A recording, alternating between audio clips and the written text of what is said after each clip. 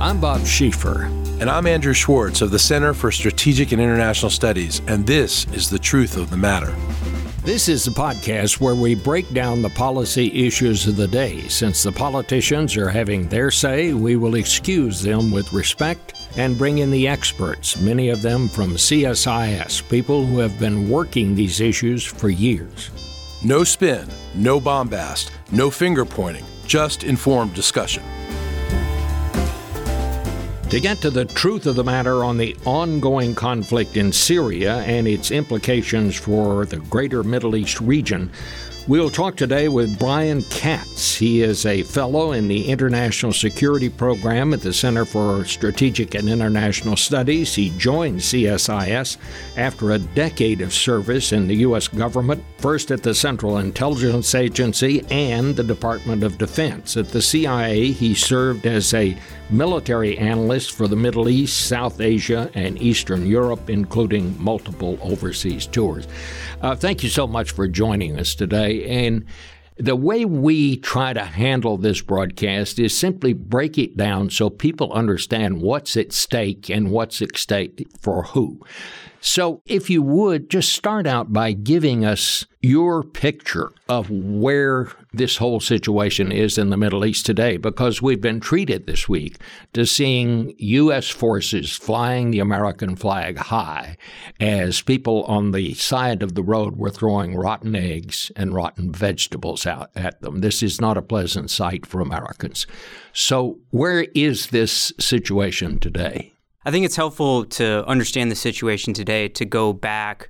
I think 2014 was a really critical year for the United States and our interests in Syria. At that point, you had what were sort of two conflicts in Syria, or at least the way U.S. policymakers like to bifurcate the conflict into digestible chunks. The first was the civil war, primarily the war between Bashar al-Assad and his foreign backers, Russia and Iran, versus the Syrian opposition, largely taking place in western Syria. In eastern Syria, by 2014, you had this dramatic rise of ISIS. So ISIS previously had been al-Qaeda in Iraq, remained an insurgency after the U.S. withdrawal there in 2010, and sort of biding its time for a resurgence. That was the Syrian civil war, where they were able to gain steam very quickly in eastern Syria, and by 2014 become really an army operating almost in a conventional way, trying to seize territory. And then what was unique, I think, in the history of terrorist groups is not only did they seek to sow terror, they sought to govern that territory as well, the so-called caliphate. So in 2014, as ISIS was rolling across Iraq and Syria, the United States made the decision that, one, we needed to intervene to stop this. Iraq was easy because we had a partner there, the Iraqi security forces and the central government in Baghdad, to work by, with, and through. In Syria, it was a trickier question because the U.S. on the opposite side of the government in Damascus in the civil war, but still not wanting to send 1,000 or 2,000 or 3,000 or 100,000 of our own troops at that time to go intervene, needed a local partner force. And that force was the YPG, the People's Protection Units, largely Kurdish militia in northern Syria. So the U.S., seeing this situation on the ground in eastern Syria, decided that that would be the force that we partnered with. So flash forward between 2014, 15, 16, 17 to today, you saw the U.S. slowly but surely build up the capabilities of that Kurdish group, put them under this broader umbrella of the Syrian Democratic Forces, or SDF, which included Arab elements and other minority groups in northeast Syria under this broad fold. That was the force that went and took Raqqa, the capital of the caliphate, back from ISIS, and the force that completed those missions across eastern Syria, down the Euphrates River to the Iraq border. Now, the situation we face today was that as ISIS was largely defeated as a military force, as we said, that caliphate that was trying to govern and hold territory, they were already beginning to reemerge as an insurgency. Again, going back to their roots as al-Qaeda in Iraq before the Syrian war and before they gained steam. And we've seen over the last year, both in Syria and Iraq, a steady uptick in guerrilla attacks by ISIS. they're not dumb. They learned their lessons from trying to stand and hold territory against the almighty power of the U.S. Air Force and our intelligence capabilities, and they lost a lot of lives. So they moved to these rural areas, these safe havens, and had been biding their time to come back. So that was the situation we had in September before the call between President Trump and President Erdogan. An SDF largely in control in eastern Syria, an Assad regime that ultimately wanted that territory back but wouldn't make an effort as long as U.S. forces were there, not wanting to risk confrontation, and an ISIS already beginning to reemerge, and a very tough mission ahead for those SDF, even with the U.S. troop presence staying. So this, and I want to stay on this for just a minute, this is so different from when we went to Iraq and sent thousands of American troops there to basically do the fighting. We let this Kurdish force do the ground fighting. We furnished them intelligence. We furnished them air power, which obviously was crucial to the mission. But basically, we let somebody else do the fighting on the ground, which this Kurdish force was happy to do. The result was we didn't have very many forces on the ground there, just advisors. The result was we didn't have very many American casualties. The Kurds suffered perhaps 10,000 casualties. Is that about right? That's right. We had 10,000 SDF, including Kurdish and Arab and other ethnic groups in eastern Syria, killed, and tens of thousands more in casualties. We had 6 U.S. forces killed. So basically, they carried the brunt of this attack. They served as our infantry. And going back to the purpose, this was to destroy ISIS, which had been al-Qaeda before. This was the terrorist group that had posed a great threat to America. And these terrorist groups were the reason we went to Iraq, which obviously didn't come out quite the way we wanted it to. But this was totally different. So where are the Kurds right now? How is this opposition to ISIS right now? That's exactly right. The high point of U.S. intervention in Syria was 2,000 troops compared to 100,000 in the Afghanistan war and 120,000 in Iraq at the peak of that war. Again, 2,000 to 100,000. Largely focused on training, advising, and assisting those local Kurdish forces. And then the U.S. using its advantages in technology and air power to provide close air support, to provide intelligence support so those Kurdish forces know where to go and go after the ISIS threat, provide them logistical support as they went deeper and deeper into Syria. So those Kurdish forces, primarily from core areas of northern Syria along the Turkish border, which I'm sure we'll talk about why Erdogan wanted to push into those areas of northeast Syria.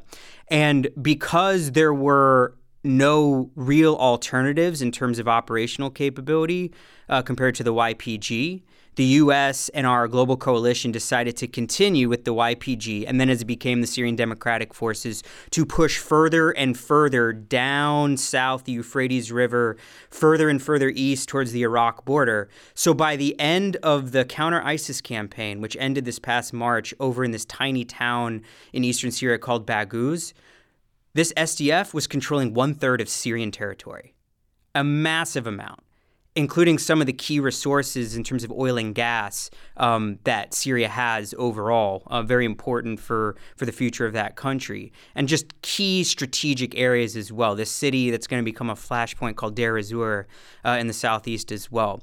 So currently, those SDF forces are all over those places in Syria, continuing with the counter-ISIS mission. Again, because while the United States may have stopped its mission in Syria, ISIS has not stopped its mission, and it's continuing attacks every day.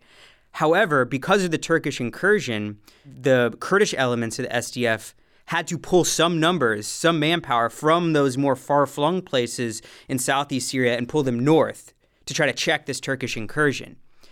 So the Kurds are fighting on two sides. They have to fight with insufficient manpower, both Turkey to the north and ISIS everywhere and around them across eastern Syria. It's a really terribly difficult mission for them.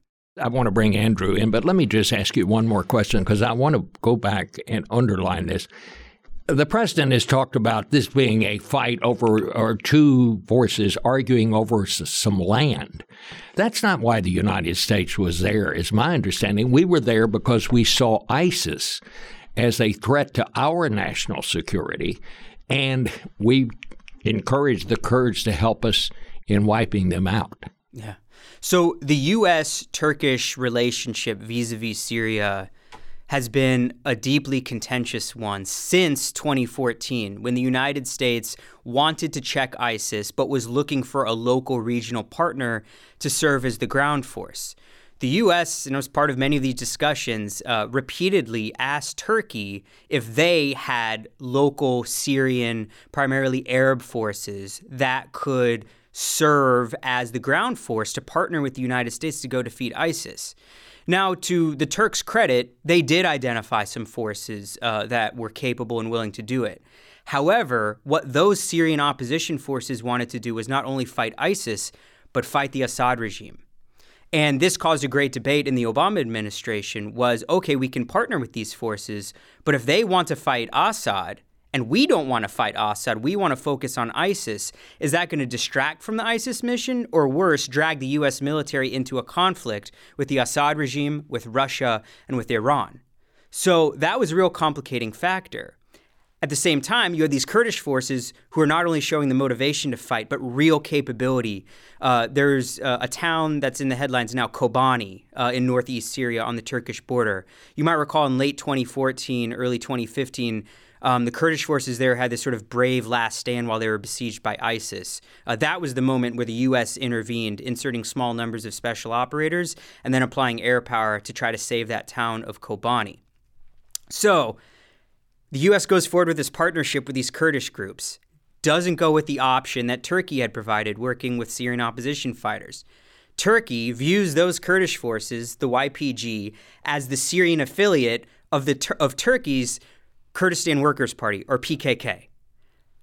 In reality, those relationships are very close between the Syrian YPG and the Turkish PKK. So from the beginning, going back to 2014, President Erdogan had signaled that he was uncomfortable with this partnership between the U.S. and the Kurds, and that ultimately, whenever it was going to be, the U.S. was going to draw down in Syria and ultimately withdraw, there was going to be a reckoning. That reckoning, unfortunately, happened with no planning and very precipitously 2 weeks ago based on that phone call. All right. Andrew. Bob, thanks for bringing me in. Brian, this is a fascinating discussion on so many fronts, but I want to ask you, you mentioned that the Kurds controlled 1/3 of Syria. Describe what that actually means, controlling 1/3 of Syria. It's really a form of self-rule, isn't it? Exactly. So the Kurds from early on in the Syrian civil war had this vision of creating what Kurds in northern Iraq have, which is their own sort of semi-autonomous state in eastern Syria. They call it Rojava. They had declared Rojava 2013, 2014 in a few key cities in the north. And from the Kurdish perspective, they viewed the counter-ISIS campaign as not only a means to defeat their enemy ISIS, but to expand that Rojava. And as they did, as the campaign against ISIS picked up steam across eastern Syria, that expanded the territory that came under the SDF's, or really the leadership of it is the Kurds, Kurdish control. And like in northern Iraq, they created civil society. Yeah. So Kurdish forces, and this gets to some of the challenges that should the U.S. have remained in Syria to continue training the SDF, some of the challenges that the mission was going to face. And that is, while the SDF had been making steady improvements in these territories that they had captured in establishing local governing councils, in establishing local military councils, incorporating more Arab elements from local tribes and local militias into that broad SDF umbrella, there was still a challenge, which is that as you move into these more really core Arab territories of eastern Syria, they viewed the Kurds coming in as the imposition of outside rule. Not as bad as Bashar al-Assad, not as bad as the Turks or another country. They were fellow Syrians, but again, Kurds, not Arabs, ruling them after they had some degree of autonomy after declaring their revolution against the Assad regime. So this was an ongoing effort to try to train the SDF political leaders on how to govern this territory. I think over the last year, they had made some real progress. The challenge now is that without that U.S. support and with those local political and military leaders, one, having all these distractions of having to fight both Turkey and ISIS, and two, what will surely be ISIS efforts to start intimidating those local Arab leaders to flip to their side. And if they don't, and we're already starting to see it, assassination campaigns targeting local Arab rulers in eastern Syria who had worked with the Kurds as collaborators with the Kurds. And now that it looks like the Kurds are going to be compelled to make some type of, excuse the phrase, quid pro quo with the Syrian regime, that is just going to further instill a degree of anger among those Arab communities that too rebelled against the regime of Assad. It's terribly complicated, but bottom line is that the SDF, with U.S. support, had made real progress on being able to govern this multi-ethnic area. But that is now going to be much more difficult without that U.S. advisory presence and all of the pressures those Kurdish groups are going to be facing. So what does this say for the broader Middle East? For instance, the KRG in northern Iraq, Kurdish regional government, who helped us stabilize Iraq and continue to help us stabilize Iraq. And in return, we've provided security for them. What does that say to the Kurds in northern Iraq? And what are the implications that the United States might have going forward? I think for the Kurdistan regional government in northern Iraq and their primary fighting force, the Peshmerga, who's received U.S. training and assistance for decades now, they, like the Syrian Kurds, the YPG, very much wanted a U.S. presence, wanted our military support and even our political support for their ambitions and dreams for autonomy. But I think the Kurds of northern Iraq now will look across the border to Syria and see the risk of abandonment that just occurred over in Syria. And thankfully for now, we haven't seen indications that the U.S. is planning to reduce its presence up in the Kurdistan area. But that said, we've just seen an instance where that decision isn't made by the local country. It's made in Washington here, and not based on a sort of carefully designed and choreographed interagency process with bipartisan support like many of our military operations, but a decision made by one person very quickly without maybe thinking through and understanding all of the first, second, and third order effects. Well, let me just ask you a broad question. Is the world safer or more dangerous as a result of these recent events? I think pretty objectively, in the next few years, the world will be less safe because of these events. And that's primarily because, again, not just the U.S., we had British and French forces on the ground with us over the last year. And before that, a global coalition of dozens of countries committed to this fight against ISIS. We are removing one of the more effective counterterrorism forces in history, just pulling it up very abruptly. At the same time, again, we discussed earlier, ISIS was already beginning to resurge as an insurgency. With the Kurds now distracted fighting the Turks, that leaves that local counterterrorism force less capable than it was, but without the greatest counterterrorism force that's ever been assembled. So there'd actually been talk about adding more troops, the northern Syria for the United States, to help bolster counter-ISIS efforts, hadn't there? So up until March, again, sort of the fall of the caliphate in that town in Baghouz in eastern Syria, there had been 2,000 U.S. troops. The president made the decision earlier in the year to do a partial withdrawal. So as of 3 weeks ago, there were 1,000 troops. That's coalition, not just U.S., including French and U.K., and then tens of thousands of SDF. Unclear if there was going to be an effort to bolster up those 1,000. I think the idea was that those 1,000 that were remaining in Syria would be able to work directly in collaboration with U.S. forces in Iraq.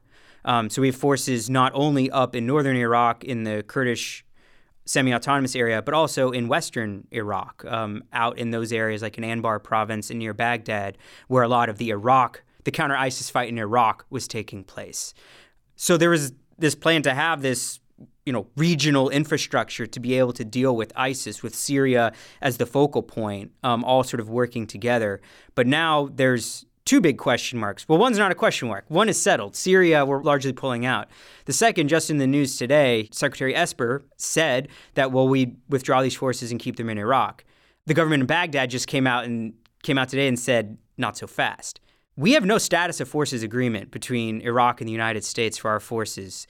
The urgency of the need to go defeat ISIS in 2014 created this kind of off the books, said not said agreement between the U.S. and Iraq for our forces to come back in to work by, with, and through the Iraqi security forces. But there's no status of forces agreement. So did not Esper also say that he was going to actually leave some American troops in Syria? And I believe the reason he gave was to protect the oil, which, of course, immediately set off responses from critics who said, we're willing to leave U.S. forces to protect oil. We're not willing to leave them to protect the people who are fighting with us in this war against ISIS. If I were explaining my justifications for a Middle East presence, guarding oil would not be in the top 100, given the way that it's perceived in the region. Broadly speaking, this idea of the U.S. having a security presence in eastern Syria to continue to support the SDF makes sense. And for the SDF to remain and to sustain as a force, they do need economic revenue. So the fact that the Kurds were able to seize a lot of those key oil fields in eastern Syria, there's Conoco fields near Deir ez-Zor and another big gas field, the Omar gas field in eastern Syria, are among the most lucrative resources that exist in Syria. So it is important that for the Kurds to have a sustainable economy, that they have access to those resources. So if that were framed within this broader discussion of how to sustain Kurdish strength in eastern Syria, that's one thing. But using it as one of the key justifications, probably not the best framing. Let's talk about the larger geopolitics just beyond Syria. What does this mean for Iran and Hezbollah on one side and Israel on the other, for instance? So I think somewhere in Iran, Qasem Soleimani is pretty happy today. I think, well, in Beirut, actually, Hassan Nasrallah, leader of Hezbollah, is probably happy about Syria, maybe less happy about all the protests that are continuing to gather steam in Lebanon, but separate discussion. I think what Iran and Hezbollah see is that the U.S. withdrawal from Syria has compelled the Kurdish forces to start considering making deals with the Assad regime, to maybe trade territory or to let the Assad government come back in to a lot of key areas of eastern Syria in exchange for those forces, the Assad forces, checking this Turkish incursion. In other words, for the Assad government and Iran and Hezbollah, because of this U.S. decision, what they wanted and what Assad wanted was to reassert sovereignty across eastern Syria, the areas where the U.S. was. They just got that for free.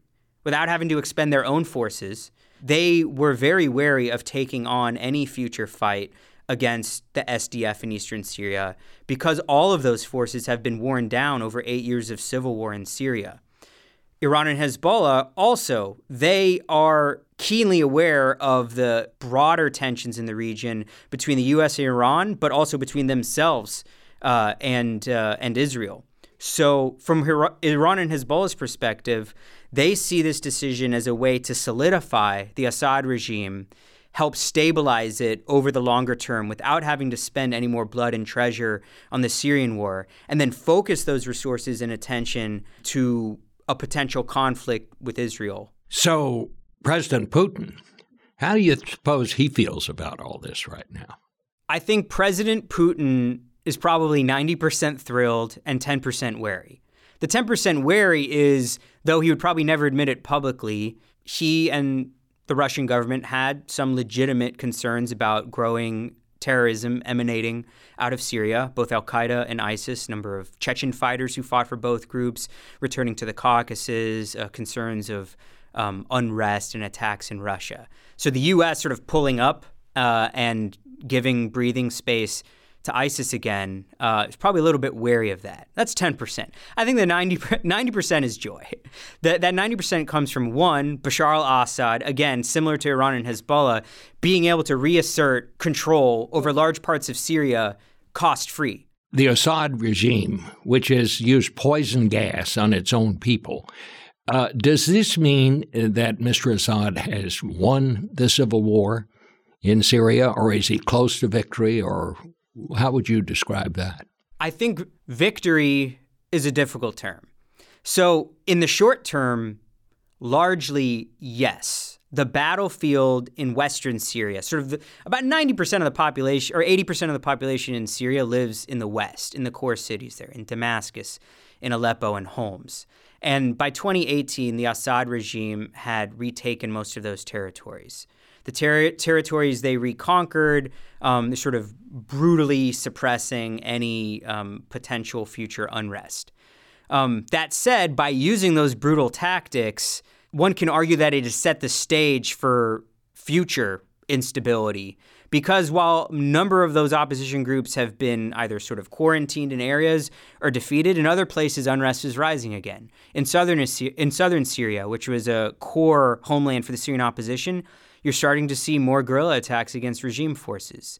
Up in northwest Syria, in Idlib province, you have where most of the opposition that had been evacuated from the other cities in Syria, you might recall they were all put on these green buses from 2015 to 2017 and all sent to Idlib.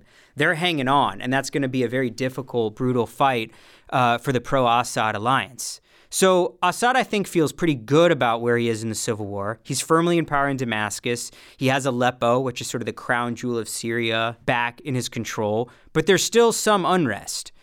But I think what makes Assad and Russia and Iran and Hezbollah particularly content is that there is going to be this question about eastern Syria. How do we get it back if the U.S. was staying there and if the Kurds had been really built up into a semi-autonomous state with a real capable military that they didn't want to have to go fight and retake the territory? Now they don't have to have that fight.